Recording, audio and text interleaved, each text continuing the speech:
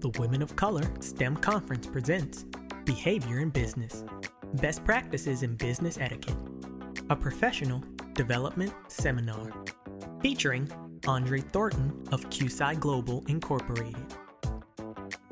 Andre Thornton leads a close-knit discussion that fields questions and anecdotes from the audience on developing better business etiquette skills. Without further ado, the Women of Color STEM Conference presents Behavior in Business, Best Practices in Business Etiquette, a professional development seminar featuring Andre Thornton. You know how all that works already. That's great. That's great. So I'm gonna share some ideas. I'm gonna also share some personal stories because I think that hopefully will help spark some ideas for you. And the first thing I want to share, and I have some slides I'm going to go through to explain this, but do you realize that the most important impression that we make is on ourselves? It's on ourselves first. There's this little voice that each of us has inside that tells us who we are and what we're supposed to be doing. And I want to tell you a little bit about how that journey has evolved for me. So my name is Andre Thornton, as I mentioned. I'm here representing KUSI Global. KUSI Global is a global leadership development firm. I have another firm that I own that does leadership development. And before I did this, I was an engineer. So now I call myself a people engineer. So I spent the last 3 years studying what makes people do what they do. And I've come up with some pretty interesting research around that I want to jump into with you. So, okay? So I've got to do this awkward thing where I've got to go up to the podium and hit the slides because I don't have a clicker. So I want to stay here with y'all, but I've got to be up there. So just when I'm up there, think of me as here in spirit. So I went to military college. And I didn't want to go into the military after, so I started working at Lockheed Martin. And when I got to Lockheed Martin, it was 1998, and when I showed up, I was 22 years old. The facility that I was at, we built airplanes. There were about 10,000 people there that worked there, and the average age was 53.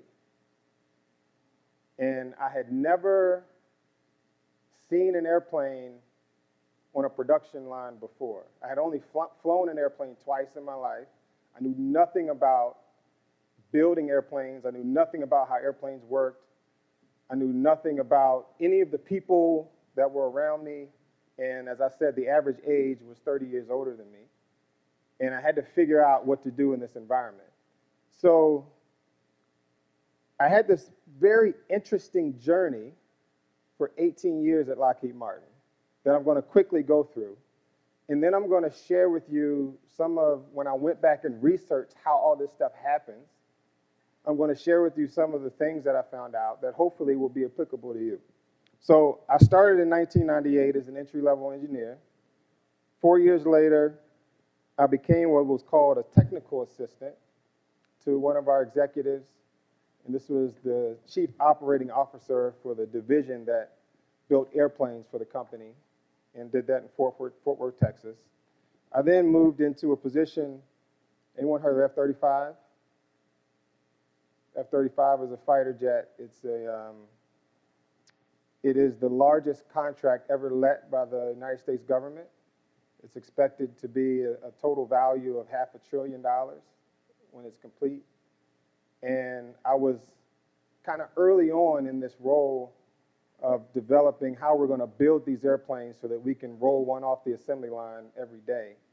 And again, all this stuff, I had no knowledge, and all this stuff just kind of happened. So next, I went to the F-22 program. Anyone heard of F-22? Another fighter jet. And then got an MBA and became a senior manager in a group called Business Ventures, where we put multi-billion-dollar business deals together to sell airplanes. And then became a director in a group, an engineering and IT group, and I had 2,000 people that I was responsible for. And so this was 14 years at the company, and then 4 years after that, I decided to leave and start my own firm. But I share this not to say, wow, look, this is a great career. Y'all are here at this conference. You're gonna meet people that have amazing stories like this. And they're gonna, a lot of times, try to share with you some of the nuggets of knowledge that they learn. And hopefully that's a big part of the experience that you hope to get here.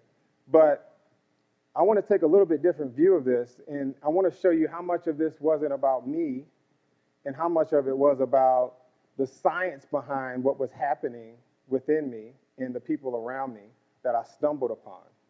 So in order to do that, I got to go back to me as a little boy. Because when I started studying this, I realized there were some clues in my past that explain some of these concepts. So this is me graduating kindergarten. So a lot of this stuff gets instilled in us when we're young, right? It's interesting to think about, though, who we were and who we've become. So you can probably tell by the look on my face, I was really shy and awkward.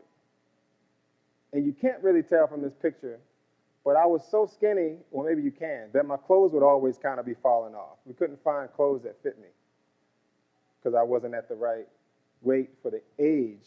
I was the height, but I didn't have the weight. So because I was so skinny, I was also shy and I was introverted. And those are two different things. I learned that recently, with the last several years. So I was shy, which means I didn't really like people to look at me. And I was introverted in that I get re-energized when I'm alone, and it takes a lot of energy when I'm around a lot of people. So this caused me to be sort of the quiet kid in the back of the room all the time. And it caused a lot of people to ask me what was wrong. What's wrong with you? What's wrong with you? So I got this, when people ask me what's wrong now, I still kind of have a trigger around, nothing, I'm fine, because it would bother me so much. So one year, a few years after this, I started playing football. Do we have any football fans, any teams that you would be proud to say?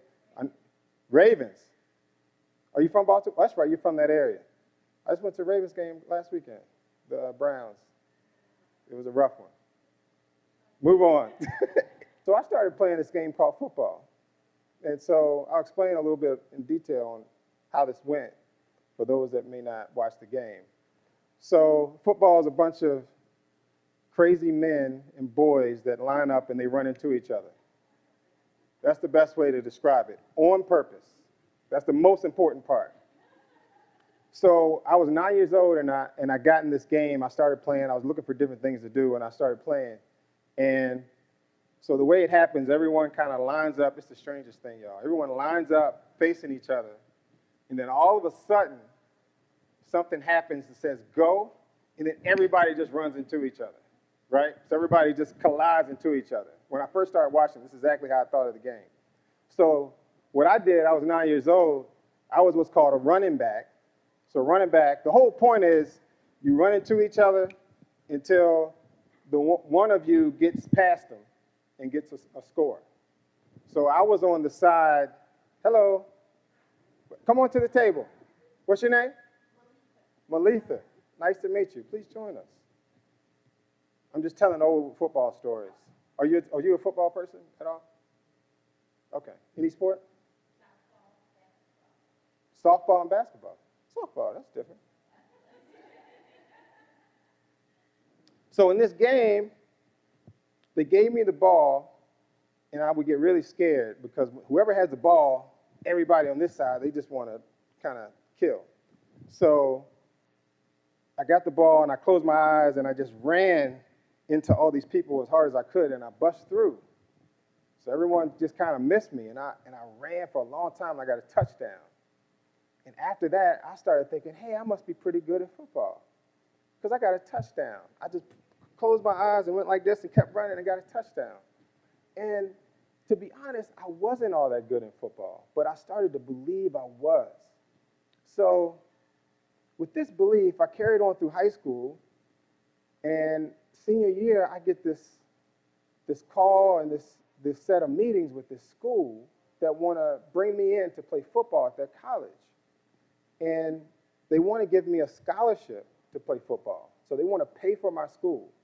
And I want to major in engineering, and this school had a great engineering program. So I really wasn't that good at football, but somehow I ended up on this team playing football, and I ended up being a freshman at this school, and I couldn't believe I was there. I was still not this skinny, but I was still skinny to be playing Division I football. And I get into a game they put me in, and it's funny how you look back and you do a lot of the same things. So they put me in this game, and I'm what's called a defensive back, which means there's a person that throws the ball, and a person that catches the ball. I'm the person on the other team that's trying to keep the guy that's catching the ball, keep him from catching it. So we're in the game. I'm a freshman. It's the second game of the year. They put me in, which I didn't know why, but they did. So here's the way it goes. I lined up, and I see this guy. He's like at least 4 or 5 inches taller than me, and I'm supposed to line up, and my job is to cover him and make sure he doesn't catch the ball. So I look at him, and he's looking at the quarterback. So I look over at the quarterback. Quarterback says hike. I look up, and he's gone. So he takes off. He runs past me, and I'm running. I'm frantically behind him, and we get into the end zone where they can score a touchdown, and I see his eyes get real big, and all I could do was think, this is so embarrassing. They just put me in the game. They're going to score a touchdown on me. So all I could do was think to close my eyes, and this is literally what I did, y'all, just like this. No! So I end up hitting this guy, and I knocked him down, and he went out of bounds, and the ball went out of bounds, so he didn't score. It was a pass breakup. I thought it was pass interference for y'all to know the game. It was pass breakup. So fast forward to later in the game, the exact same thing happened in the opposite end zone. So now I become, the coach decides, a starter on this team. So I'm a starter playing football. I still don't really know why I'm there, but I'm a starter on the team. So fast forward to sophomore year, we're playing a team called University of Tennessee Chattanooga, and we're winning the game, which is unusual. We're winning by 17-14, and I line up again against this guy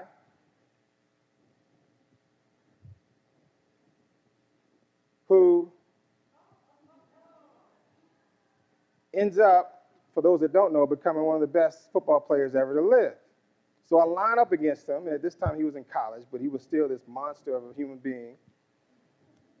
And I'm back, and I'm literally just kind of shaking a little bit. I'm not even in my stance. I'm just kind of shaking. And so the ball is hiked, and he's running right towards me. And I'm like, please, just do something other than run right past me, because if you do something in front of me, I can at least run up and try to tackle you. But of course, he runs right past me. So he runs right past me. I turn around, I'm chasing him, I'm running as frantically as I can. We're getting close to the end zone. I see his eyes get real big. I see him put his hands up. All I could do was my signature move. I ended up hitting T.O. I hit the ground, he hit the ground. I looked over, the ball was on the ground. It was a game-winning pass breakup. So how does this skinny kid that wasn't good at anything, was shy in the back of the room, didn't think he was really good enough to play football, but just believed enough in himself to try it, end up defending someone that ends up becoming one of the greatest players of all time? This is a question that once I started trying to think about how everything happened in my career, how everyone's achieved success, there must be something here besides skill, right? What do y'all think it is? What are your thoughts? Divine order is supposed to be there at that time? I agree. It's all happening the way it's supposed to. Any thoughts on what could have been going on? How does someone that doesn't have the skill set necessarily match up? Start to believe in yourself. So what does belief do? It empowers you. Does it allow you to do things that maybe you didn't know you could do? So I got fascinated by that. And I went and I tried to find something to explain it. And I found this really interesting model that's called The Dimensions of Human Performance in this book. And the way the author broke it down, he said that we basically have 3 dimensions. We have our intellectual ability, which is our IQ. We have our emotional intelligence. Everyone heard of EQ, emotional intelligence? Buzzword? So the author then said we also have this other thing called our creative subconscious, which is where our beliefs, our values, our natural talents, everything that makes up who we are, everything that defines our I am, sits in our subconscious. We don't think about who we are. We just act about who we are. We do things that we would do. So the fascinating thing about this, which, by the way, when I first saw this, I thought it was the opposite. The reason the bubbles get bigger is they say 85% of our success comes from these bottom two bubbles, only 15% from our intellect. So the best news about all of this is science also says that we can literally expand and grow who we are. We can physically change the neurologic connections in our brain that allow us to do more things simply by believing we can do it, trying it, achieving it. Every time we do something new and we achieve it, we expand. Every time we sit and think about something we want to do that we haven't done before, we connect new neurons and begin the process of expanding. So I'm here to tell you that you can, people say when you're a child, you can be whatever you want to be, you can do whatever you want to do. There's science that says you literally can do anything. But there's reasons that we sort of decide we're going to stay in a certain box. So this is just scratching the surface. And each of you just scratched the surface of what you're capable of. But within society, we're told that we can kind of try things, not try things, and we tend to sort of take the safe route. But when we take these minor steps, we start to expand and grow. Every one of you has taken steps. Every one of you has done something you haven't done before. You started school. You started a new job. You maybe moved jobs, moved into a job that you weren't quite sure what you were doing yet, but you had to figure it out. Each and every time you've succeeded. Have you ever thought about the fact that the only thing that keeps you from doing certain things is that you haven't thought about doing them yet?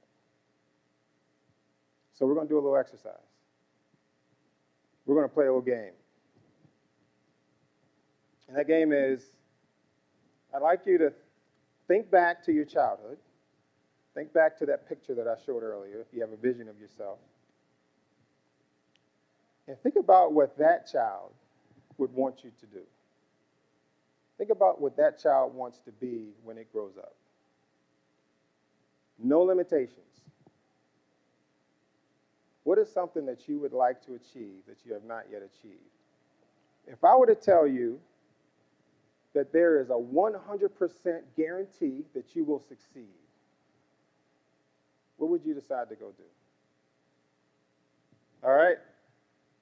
I'm going to ask, does anyone have any thoughts? Because I imagine some of you may have had an initial thought, and it maybe seemed too crazy. So you kind of said, no, let me think of something else, because he might ask me to say it out loud. But believe it or not, that initial thought is the most important one. Because what bubbled up is what's down in your I am bubble, what's down in your subconscious. When I asked that question, it bubbled up. But there's all these circumstances that tell you you can't accomplish that. So you immediately let those circumstances tell you, no. And this is what we do consistently. So what was your first thought? Who's brave enough to share? Pediatrician. Do you remember when you decided to go a different direction? Anything in particular trigger it to switch?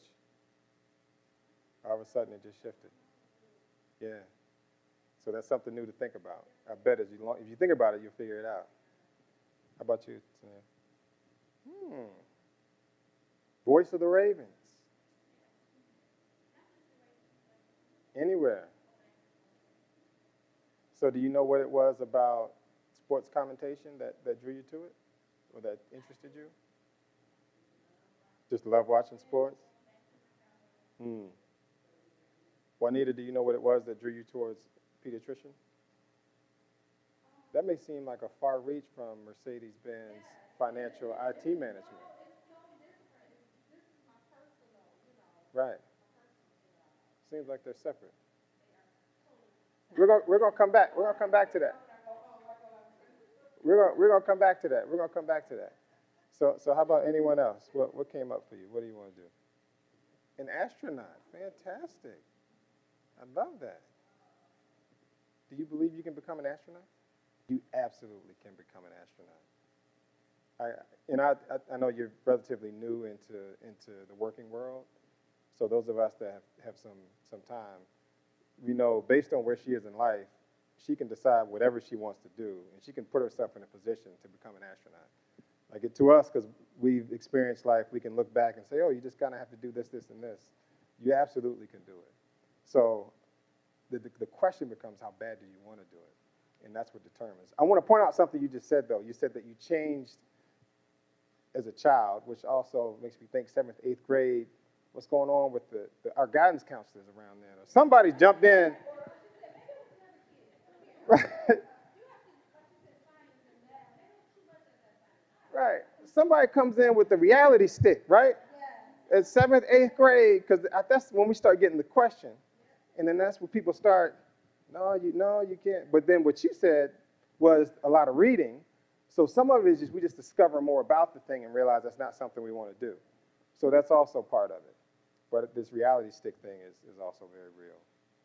So one more. Anybody else? And what do you do now? Corps of Engineer Administrator. So you're an administrative support for Corps of Engineering. And you wanted to be, you said, a teacher, a school teacher, physical education. Excellent. I love these ideas. So the question of whether or not you believe you can do it is the most important question that I'm asking.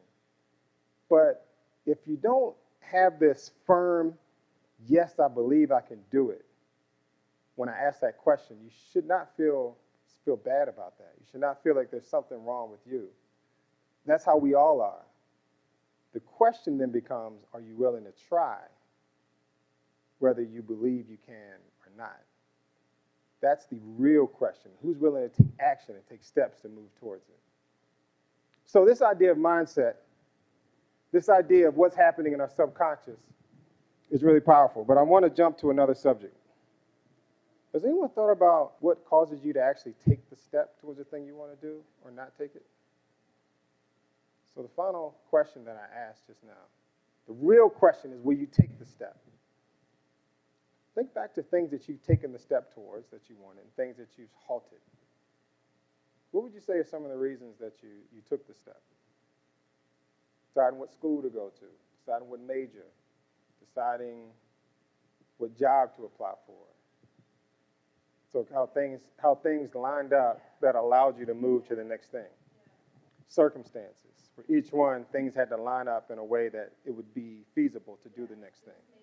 It just made sense. Excellent. Excellent. Yeah, that's what all of us do, right? Depends on circumstances we determine what we can do or can't do. How about other thoughts? What was the thing that allowed you to take that step, the thing that encouraged you to take the step? So when you started this new role, or when you decided to go for the new role, where you're now the director of this program for cybersecurity professionals to develop over 3 years, if I remember, what was it about that role that drew you to it? So we take these steps. Sometimes we decide to take the step based on the idea we have. Sometimes we decide not to. When we decide to take the step, that usually means we're moving towards this thing called purpose.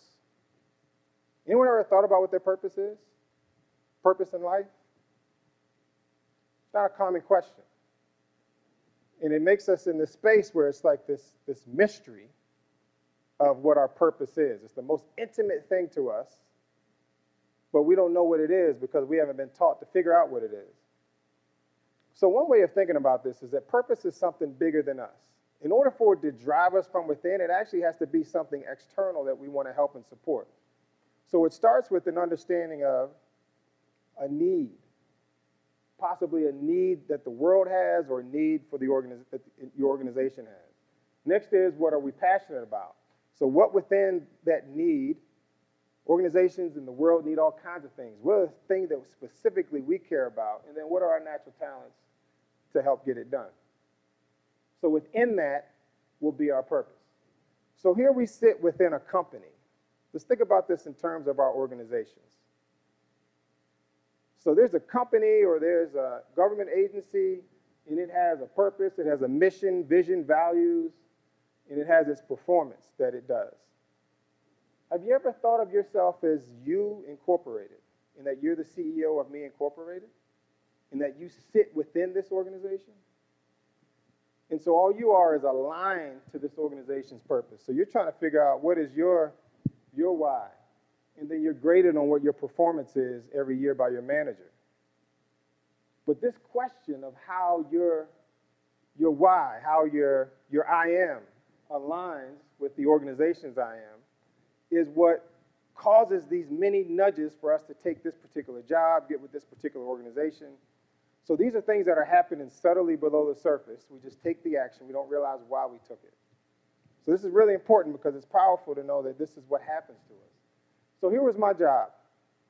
I was at Lockheed Martin. Let me give you an example of this. Lockheed Martin has its mission to solve complex challenges and do this amazing scientific discovery. They have values of respecting people, doing the right thing, and performing with excellence, and it has its performance. So I thought of myself as Andre Incorporated, or Me Incorporated, and then I had to say, well, what is my why and what is my what, my performance? So the way I did this, I didn't know anything about this why stuff, this purpose stuff, back in the day. So all I would know to do is set a goal. So when I was entry to the company, I set a goal. I was learning this 3D manufacturing simulation technology. And I set a goal that I'm learning this, and my goal is I want to reduce the cost of building F-22 aircraft. I set that as a goal. I didn't know why I had that goal, but I said I want to do something. I want it to be measurable. So I set that as a goal. We get in these jobs. We have these tasks. We have these objectives for the year. Have you ever thought when you get in a job, decide what you want to go on your resume as an accomplishment, and then work towards accomplishing it? Go ahead and write it out on your resume as if it's already happened, and then make it happen. Make it an accomplishment. Make it something that's measurable. So I started with this idea of a goal. Later on in life, I figured out what my values were. And this took some time, some introspection, but I realized that my top 3 values are growth. I'm really big on, am I developing and making progress? And are other people developing and making progress?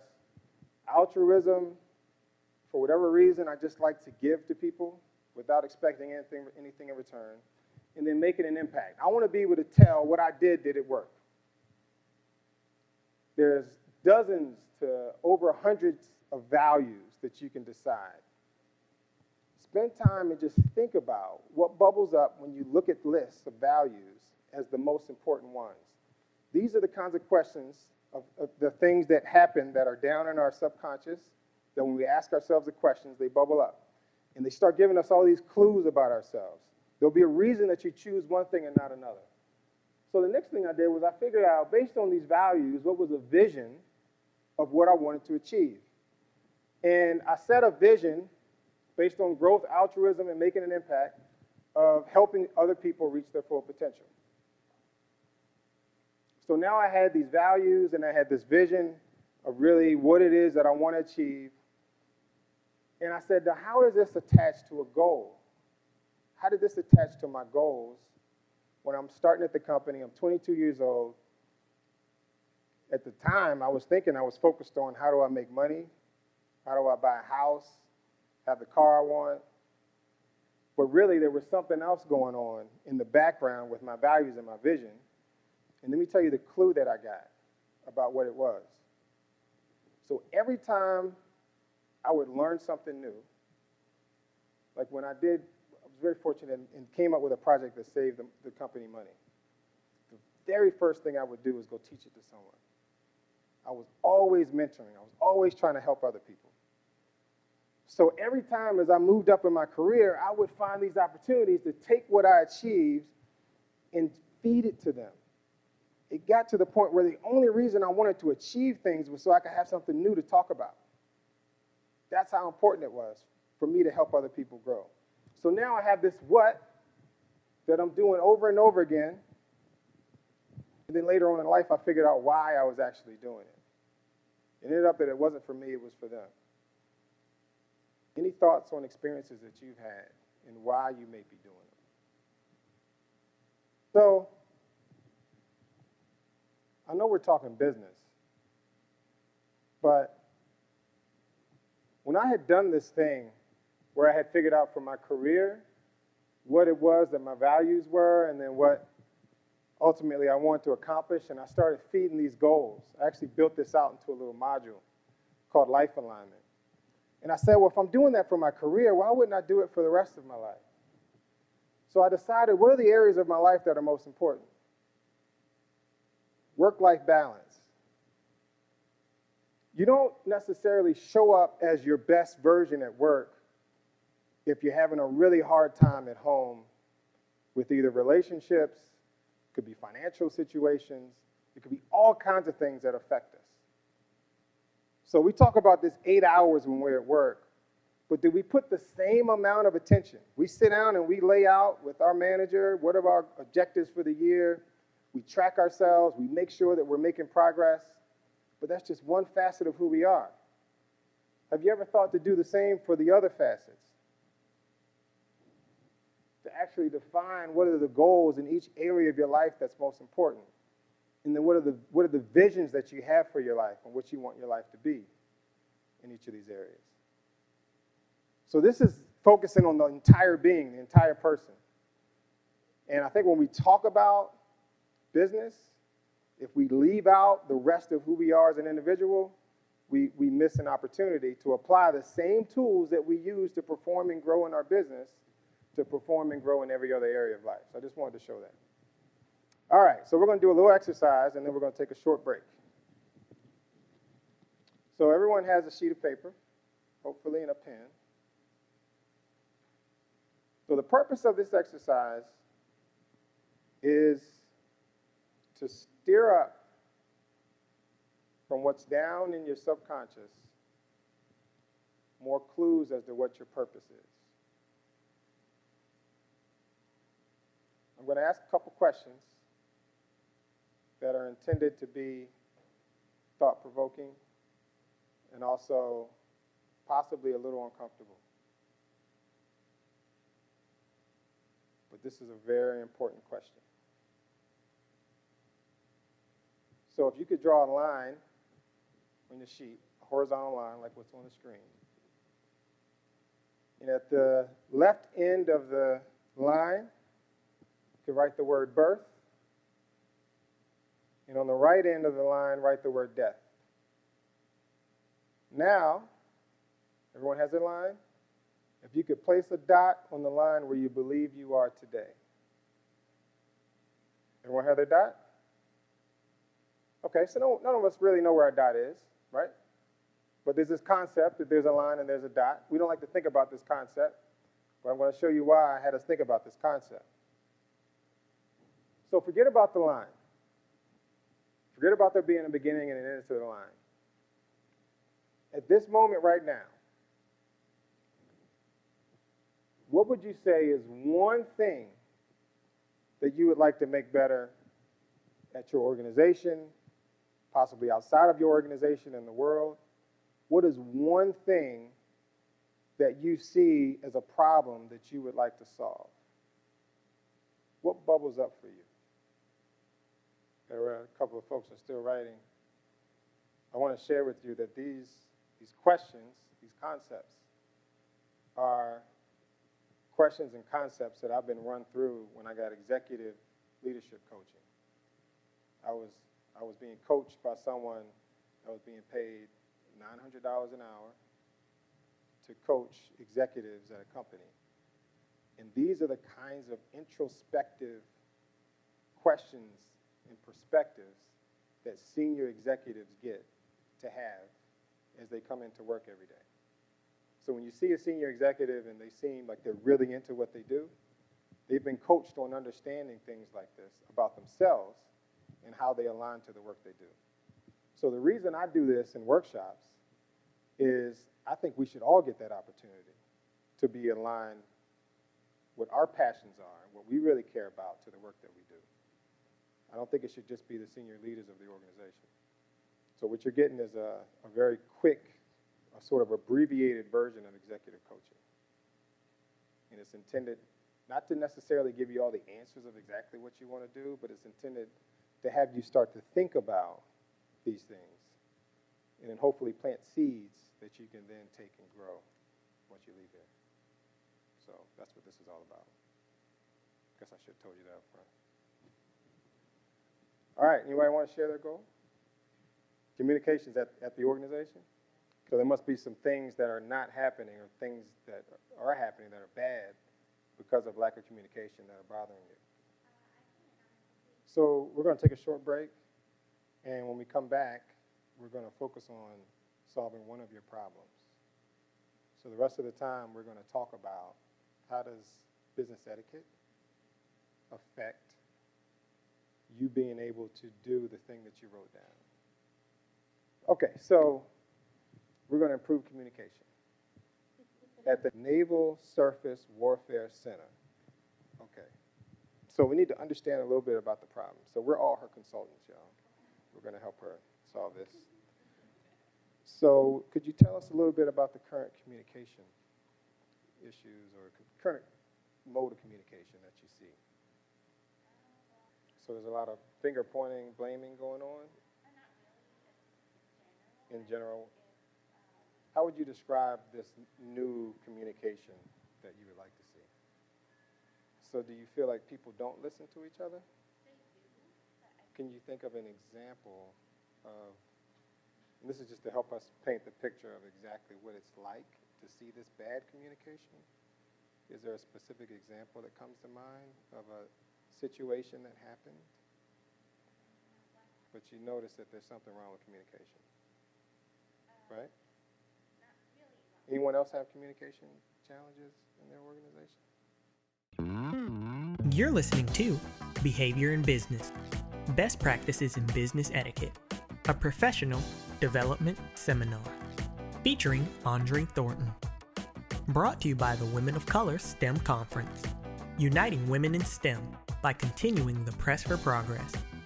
Be sure to check out our social media pages on Facebook, Twitter, and Instagram.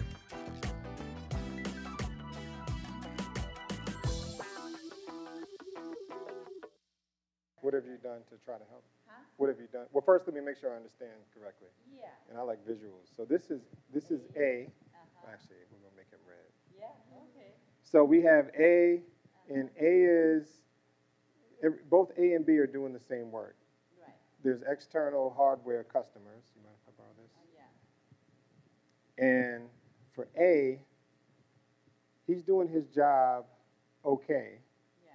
When the hardware customer asks for something, he does a great job for them, and and they love him. Right.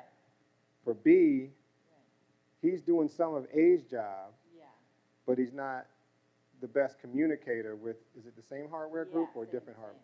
Okay, so we got the same hardware group. Yeah. So he's back here doing all the work, but he's not as responsive with the hardware group, so they don't like this person. Yeah. But you see him back here doing all the work. Right. So first, we're going to analyze what's going on with A, okay? Yeah. So this is a theory. Someone back in the 90s, they studied people that moved up in their companies, and they asked them, how much time do you spend focused on performance, image, and exposure? So performance is, just as it sounds, the work that you do, how well you do it. Image is a lot, when we think about etiquette, it's what people's opinion of you would be, what they say behind closed doors. Exposure is how many people know you, and are they the right people? So they studied this, and they came up with a percentage for P, I, and E on where these people focus that has successfully moved up. So where would you put it? In this scenario? Well, no, I'm saying in general. Well, that scenario aside, just based on what you see in your work environment. So A has seen this chart. sounds like. Maybe not actually seen it, but he understands that it's not just the image that he has, which he pays attention to because he's making sure that the quote-unquote important people have the right view of his work. The other thing is he's focused on the important projects, which increases his exposure. It sounds like person B is either not interested in the idea of quote-unquote moving up or not aware that this is a lot of times, and this is very informal. Organizations can't say this is how it works. But this is human nature, because if you think about people don't get voted into management by the people that they lead. They get pulled up.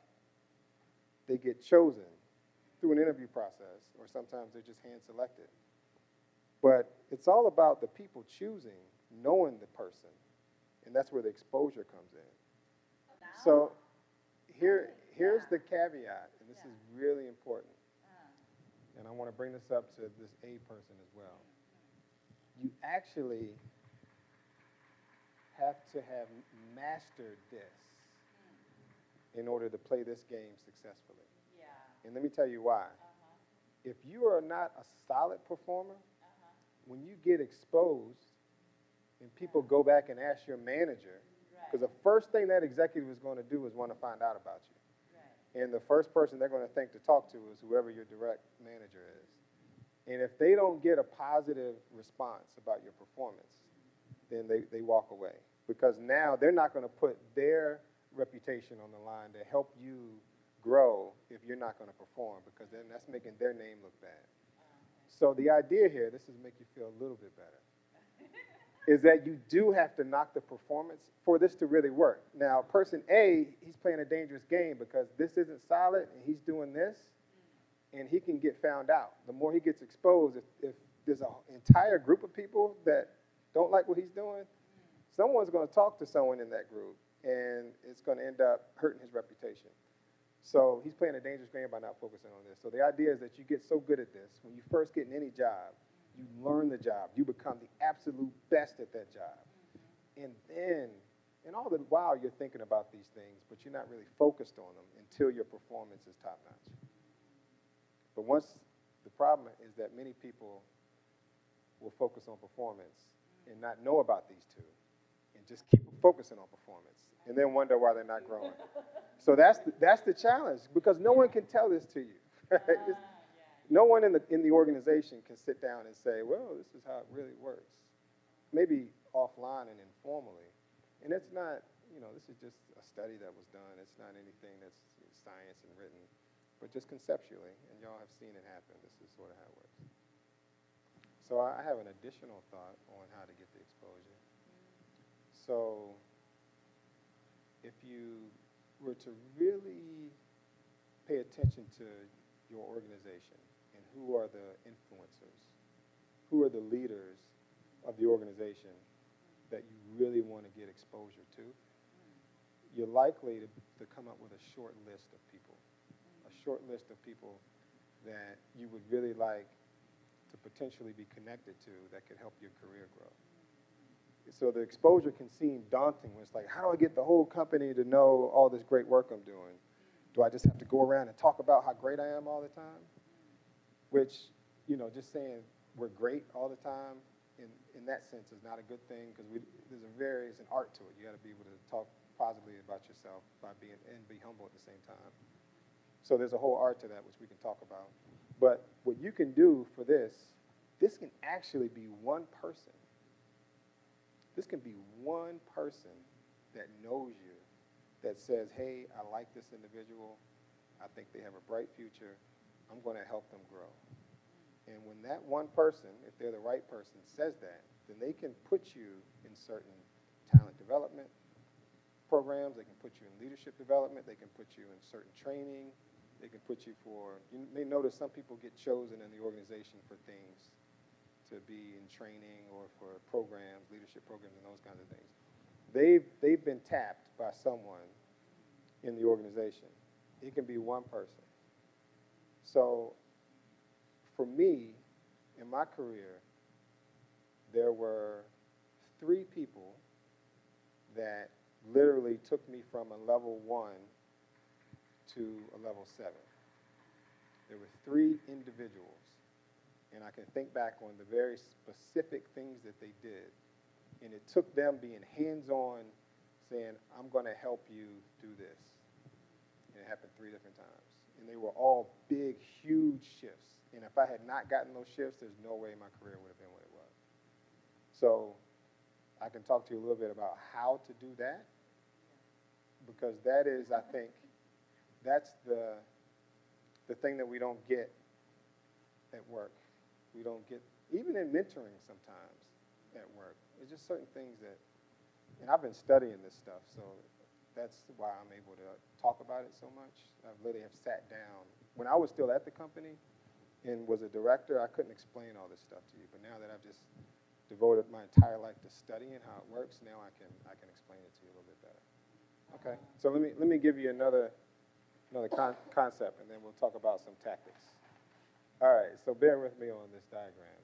So there's this book called The Speed of Trust, which is there's several great books, but this one was very well done by Stephen Covey. And in it, he built the entire book around this diagram, which I thought was brilliant, and it breaks down what trust is. What you want in that exposure is you want people to trust you, because they have to be willing to be in a meeting like this, and their peers are around them, and they're having conversations about who's going to be on the talent program or whatever it is. And they've got to be willing, maybe your name is on a list because it got bubbled up from your manager. They've got to be willing to say, yes, I believe in this person. And they don't say it this way, but they're kind of putting their badge on the line for that. So trust is the word. Trust is what we want to have with them. So it's good to understand and break down what trust is. So if we look at trust and we break it into 2 components, it's a combination of character and competence. So character is broken down into intent and integrity. Competence is broken down into capabilities and results. So starting with character, intent. Intent is, and by the way, trust is a feeling. It's an emotion. It's very hard to define. We know it when we feel it. We know it when we don't feel it. No one talks about how to build it. So we're going to talk about these components of it, how each one of them play a role. If any of these are off, then it's tough to get that exposure that you want. So we're going to talk about each of these, and we're going to talk a little bit about how to build them. So first is intent. In every human interaction, we have a radar that goes off in our brain on if this person's intent is to harm us or to help us or indifferent. So we actually get a response, and it is based on what they say, their body language, how they look. We can read, is this person a positive intent? And what we're looking for is this person have my best interest at heart. And the reason for that is we're all trying to survive. Even the senior executives, everyone's trying to survive. So is this person's intent to harm me, or is this person's intent specifically, is it to help me in some way? People can sense that. Secondly is integrity. Can I trust this person to do what they say they're going to do? Are they going to lie to me? Very simple. So when I used to think about trust, I would think about these 2. And I've been married 18 years, and I would say I trust my wife with my life. I've always kind of had that as a statement. And when I was introduced to this, I thought about it and said, well, if I needed hip surgery, would I trust that she has the capability and able to deliver the results that I need? Would I trust her in my life, with my life in that scenario? Absolutely not. She killed me. Hopefully not on purpose. But if we don't have the capabilities to do the thing, the skills, but it doesn't stop at having the skills, are we able to deliver what's expected? This is what senior executives are looking for in people that they want to invest in. So first, they're feeling this out. This kind of gets you in the door. But then this is where the performance comes in. This is why when they make that call to your manager, this and this better be tight, or else they're not going to do it, because they're not going to risk their reputation. So if we have this as a framework, then we have to think about, with each of these, how do we build this with the people we want to build it with to get the exposure we want? If any one of these is off, they won't roll with us. If either one of these is off. And what's really interesting, if you sit and in the book, there's this little matrix, and you can actually grade. There's questions you can ask for each one of these, and you can think about individual people and give them a score of 1 to 5. So I did that with like several people that I knew, and there was a lot of people that I just didn't trust all the way, and I didn't know why, and I was able to figure out where it was. A lot of times it would be intent. I would feel like I'm just not sure that they're really for me. You know, I sense, you know, maybe it's jealousy, maybe it's whatever. Like, you would just be able to sense there's something about integrity is easy to see. That's something that we usually think of. Another one was I would have people that had the skills, but they were more talk than they were delivering the results. And they would be like, oh, that's what it is. So they are skilled, they are talented, but they just don't deliver. And that's why I don't all the way trust them. And then the last thing about this is situational. So you have to think about it like this. If you want to move up to the next level, you're asking someone in senior leadership to trust you, not to do the job you're currently doing, but to do the job you want. So it's not only how are you delivering capabilities and results for your current job, what indications have you given them that you could do more? Because that's the thing that is the unknown. So how do they trust you to move up? Which a lot of it is having potential. What potential do they see in you? So we go to our job every day. We sit down, we're at our desk usually. Depending on the job, maybe on the computer most of the time. Going to a conference room for meetings, going to different rooms, go to other people's cubes or offices, talk to them. So we have this full experience in our little circle. And then we go home. And then we come back tomorrow and we do the same thing. It's all, the only people that know about this for us are the people in our circle, people that we work with.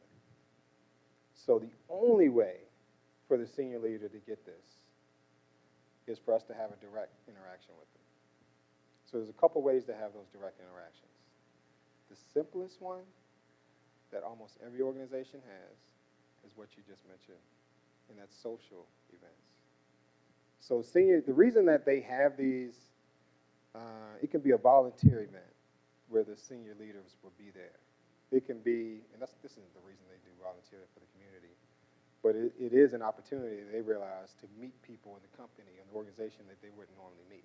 So any opportunity to engage with them directly is an opportunity to go after. If there's an event, there's a social event, there's a volunteer event, which is a great way to do it because a lot of times they get involved in those. You have to find a way to put yourself in a situation to meet them, or you may never meet them. We won't meet them just going into work doing the daily stuff. So any event you want to go to. The tricky part, and this is where most people get hung up, is how do you build a relationship with someone that's way up here and not make your manager uncomfortable about that? Which is very strange, right? It's sort of a natural, because in the manager's perspective is, they went above me, what are they saying? Maybe they may be saying negative things about the group that's going to affect my career. Like, there's all these concerns. So the most important, so there's two important connection points in trust building. To the senior leader, but also to your direct manager about your intent in talking to that senior leader. The best intent that I have found to have when talking to the manager about why I want to talk to the senior leader is something around the lines of, I'm looking to grow and learn, and I've read their biography. I found this and this interesting. I just really wanted to talk to them about it and understand a little more. If you have a manager that doesn't want you to do that, you don't want to be under that manager. If they say no, you're not allowed to talk to the senior leader. And explaining to them that you're looking to grow and that's your intent, it's very important for them to know that before they hear about you going and talking. Or maybe you were at an event, you had a chance to talk to the executive. The very next day, you go to your manager and you tell them. You tell them what happened.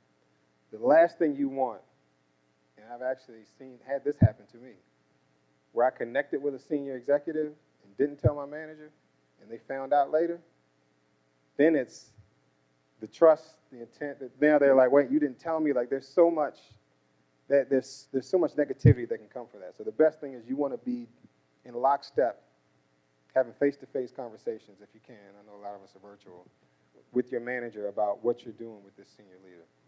So in that conversation, in that interaction, all senior executives, when they meet employees, they're doing an assessment. They're doing an assessment.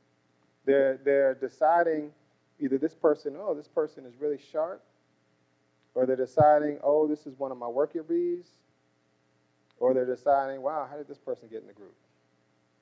So it's kind of one of those three, right? So when we have that conversation, if we know that senior leader is going to be at this event, we want to present ourselves in a way that's going to put us in the first of those categories, where they're like, wow, this person's really sharp. So what do you do before you go to the event? Any thoughts on that? How do you prepare? That's tough, right? Yeah. Especially, like, I don't have anything in common with them. It's like, you know. Yeah. The first thing we've got to do is define the image Yeah. that we want to leave with them. We have to define it. We have to actually sit and think about what is the image that we want them to have of us. And it starts with the image we have of ourselves. And maybe sometimes we're not pleased with the image we have of ourselves. But you know what the beautiful thing is about the brain? We can make up whatever we want it to be. We can decide this is the image that we want to present to this person. And we can start to act that way, and we will become that way. That's the way that works. So you think about the image. So an image example would be, do I want to be viewed as a complainer or a problem solver? Probably a problem solver.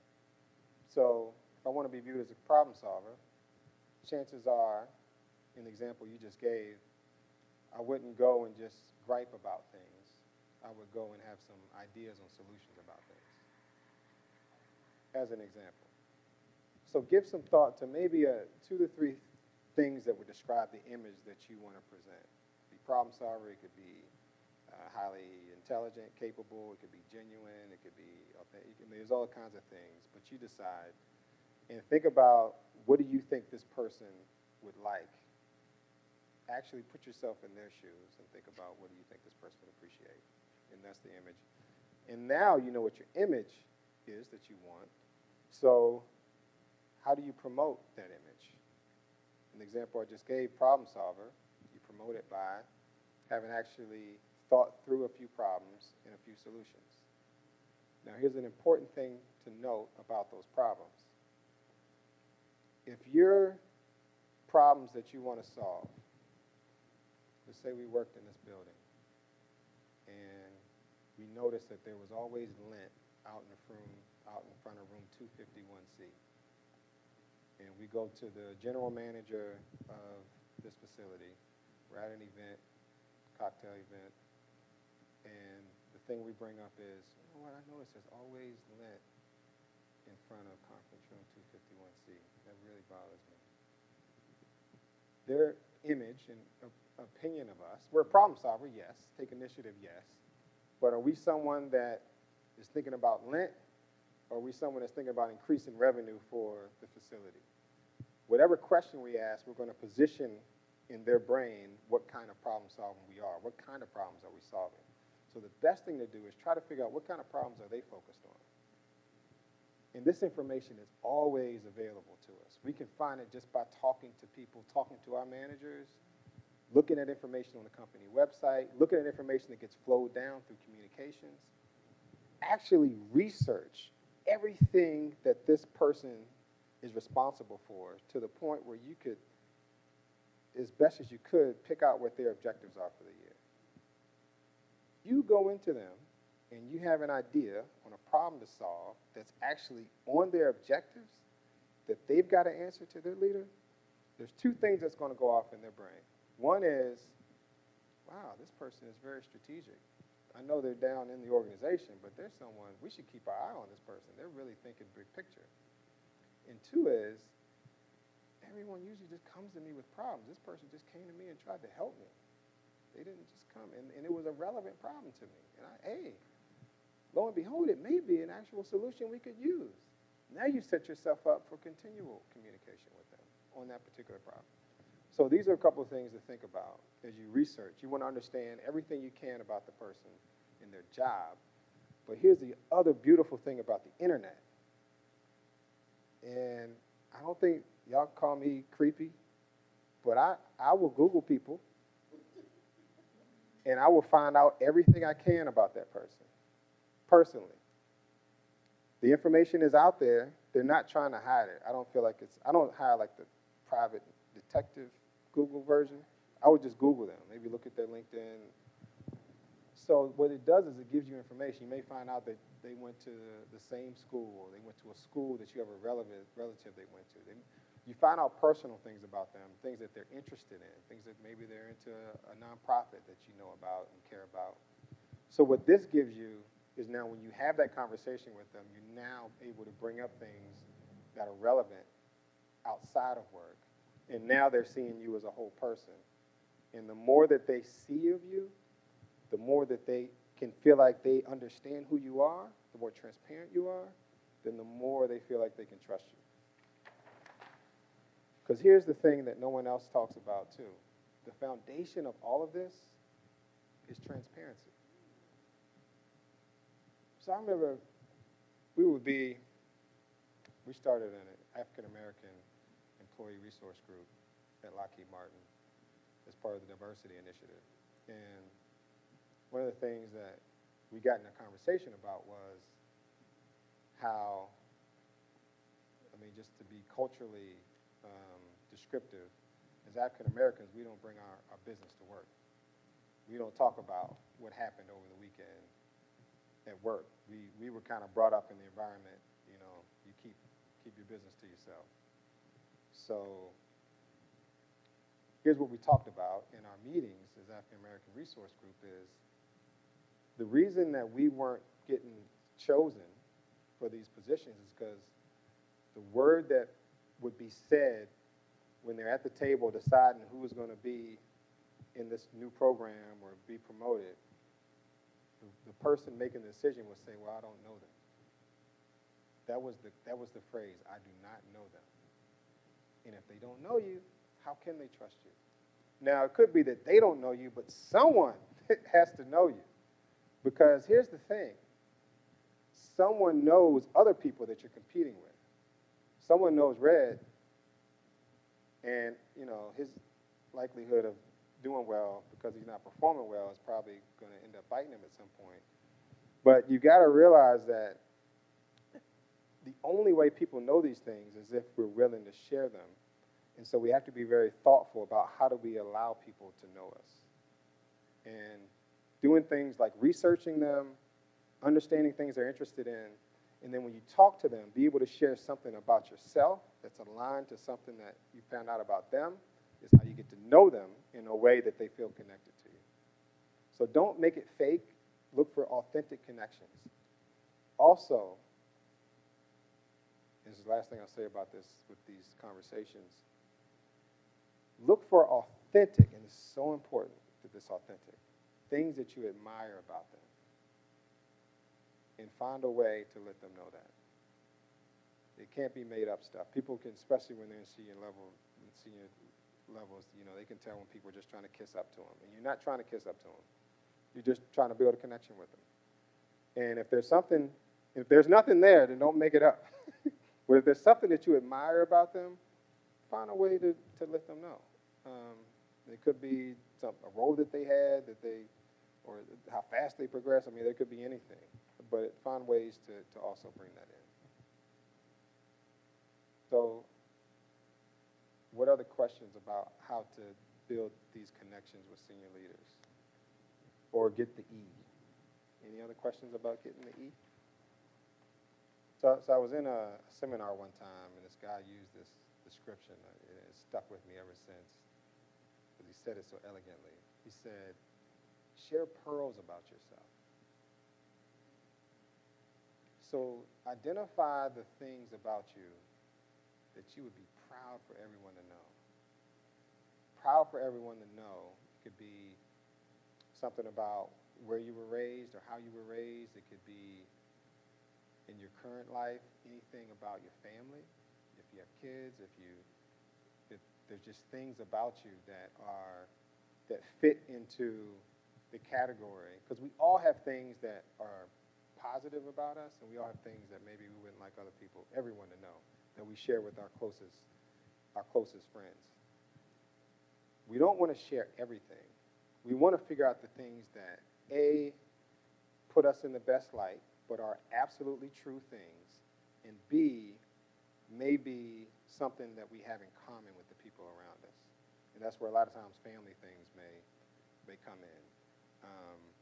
If we're raising kids, and the most authentic connections I've seen between people at different levels is when they both have 3-year-old kids, and they're able to share stories about those 3-year-old, because everyone's dealing with the exact same thing with a 3-year-old kid. So that would be an example of a pearl. So as you find these things out about people, you look for things within you, if you want to be specific to connect with that person, that, you know what, there's probably 80, 90% where we're different, but this 10%, this is something that I bet they could relate to, and so I'm going to bring that up. Does that help? Yeah, I had to. So remember, I'm the little boy with the hat, and I'm the shy, introverted kid. And so I had to really, really work at this. And especially, oh my gosh, I used to hate going to networking events where you got like cocktail tables and you're supposed to just go in and talk to people and network. So I learned a tactic that I share. I don't know if anyone's introverted and shy, but I'll share a tactic that I learned. Because I remember one day I was at one of these events, and I was standing on the wall, and I literally said to myself, this sucks, and I'm tired of it sucking. So in that moment, I decided to change my experience with these networking events. So what I did, and what I've been doing ever since, is I took all of the attention off me, and I put it all on the people that I met. I became genuinely interested in everyone I talked to, and I wanted to learn everything I could about them. And I was able to get through these conversations very comfortably. And what was really funny is I started having these conversations where I would just ask them questions and listen, and then maybe share if there was a connection I had. I may just drop, but I wouldn't take over the conversation with my sharing. I would just kind of share a couple things that maybe connected. But most of it was asking them questions and listening. And afterwards, they would all want to stay in touch. They would all feel like they had a great conversation. Because everyone loves talking about it. It makes us feel important when people ask us questions, right? Don't you feel important when people? So and for me, it was a very authentic thing because I really wanted to know. I'm trying to learn. I'm always trying to learn from the people around me. So and I had to practice it, and I had to practice, etiquette things, like small things like when to ask for a business card or not ask for a business card. My handshakes would be awkward sometimes too soft, and I tried to do the hard handshake thing, and I felt like I was hurting people's hands. So all these things you kind of find what's your comfortable space with, and there's a list of information that's in this PowerPoint deck that goes through, that I thought it would be better time just having this conversation than going through the PowerPoints. But there's a list of actual things to do on etiquette when you're engaged in these situations. But the biggest thing is getting comfortable with it. So realize that at first, and even if you've been at it for a while, you may not be comfortable. I worked at it, and I intentionally went to every event I could so I could practice. And I got to the point where I literally got comfortable being uncomfortable in these situations. I would expect to be uncomfortable, I would embrace it, and I would roll with it. And I would intentionally go to places where I didn't know anybody. I would look for opportunities to go where I didn't know anybody. So there's two things for that. One, they don't really know me, so if I look stupid, if it's an event that it's not like work people, that I got to worry about. So I got to practice that way. But the other thing was, because I didn't know anybody, now there's so much to learn, right? I have no idea. So I was, it's a quick story about this. I went to this gala for this group called Executive Leadership Council. And I was invited. I was kind of crashing it. I wasn't actually at the event. Someone had a ticket for me, and I sat at this table. And I'm there with the guy I know, and there's a couple other people, and then there's this woman and her husband to my left. And this was back in 2013-ish, 13, 14. So we're sitting at the table, and I didn't know the woman, but I just kind of started talking, asking her questions. She said she had a daughter. Her daughter was into STEM. I was like, oh, I'm an engineer. So her daughter was in grade school. We talked maybe 20, 30 minutes. And she said something that I thought was profound, and I said, wow, I'm going to share that with my mentees. And there was this one statement that she made, and I was like, wow, that was real. I'm going to share that with my mentees. And then, so that was it. So we leave the table. So later on, there's this after party, and I'm at the after party, and she comes up to me, and she gives me her card, and she says, I want to invite you and your mentees to the White House. So I look at her card, and it says Special Assistant to the President for Personnel. So she was President Obama's chief HR person. And she, based on, I didn't say anything else about mentees. I said one comment, so she knew that there was a mentoring program that I was doing at the time. And then I talked about STEM and her daughter. She didn't know anything else about me. Didn't know what I did for a living, nothing else. And in that moment, she decided, so we ended up taking all 12 of our mentees. We had red carpet treatment. They brought in 12 different staff members to talk to this group. I mean, it was just an amazing experience from this practice of putting myself in situations where I didn't know people and finding ways to make it comfortable while I'm uncomfortable by just being interested in it. So I just share that because you just never know. Yes, there's a few books I would recommend.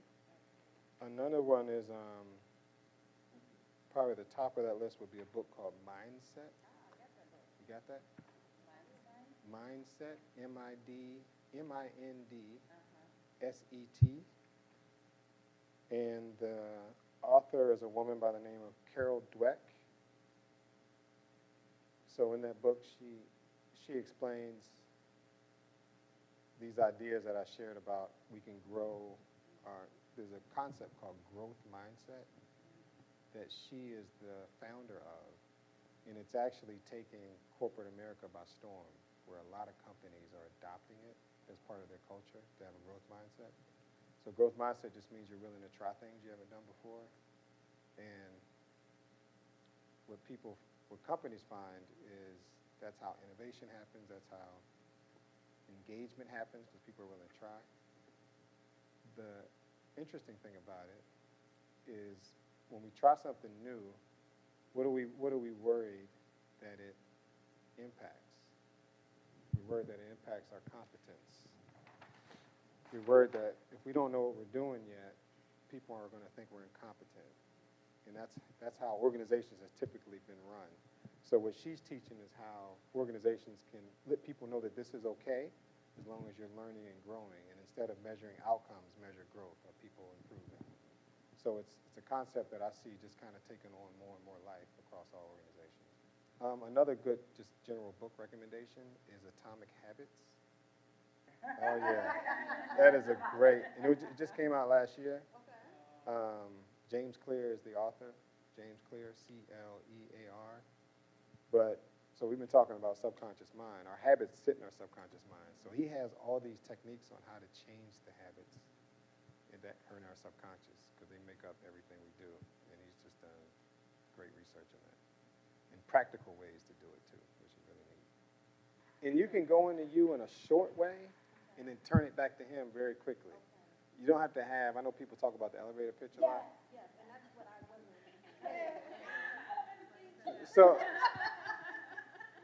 So I have two feelings about I kind of go back and forth on elevator. I think it's great to be able to say who you are and what you do, but sometimes it can get a little robotic, and it's good to rehearse it too, but you don't want it to sound rehearsed. So you want it to be conversational, where you have the stage for a few seconds, right? They say, what do you do? Like, you definitely want to have an answer for that. In that answer, you want to very quickly say whatever the organization is, what your role is, and something that either you have done or you're focused on doing to make things better in that organization. That's a great sort of way to, and then that's what they'll remember. Going into all the details on all the things that you have done and all. So they can find out about that later, but in that short snippet, just who you are, the role you're in, something you're focused on in that role for the organization, hopefully, and it's something that's, to improve, then that's enough for them to say, oh, wow. So they're looking to change and make things better. Because all senior leaders are looking for people that are change agents, because all they're doing, their entire job is to continue to push and make things better. And they're just trying to get everybody around them to do that. So when they find someone that's like that too, that's down in the organization, they immediately say, oh, this is future senior leader right here. That's what kind of goes in their mind. So hopefully that's helpful. Great. Well, thank y'all for coming. I know came in 3-hour session on Friday morning. That's right. Great.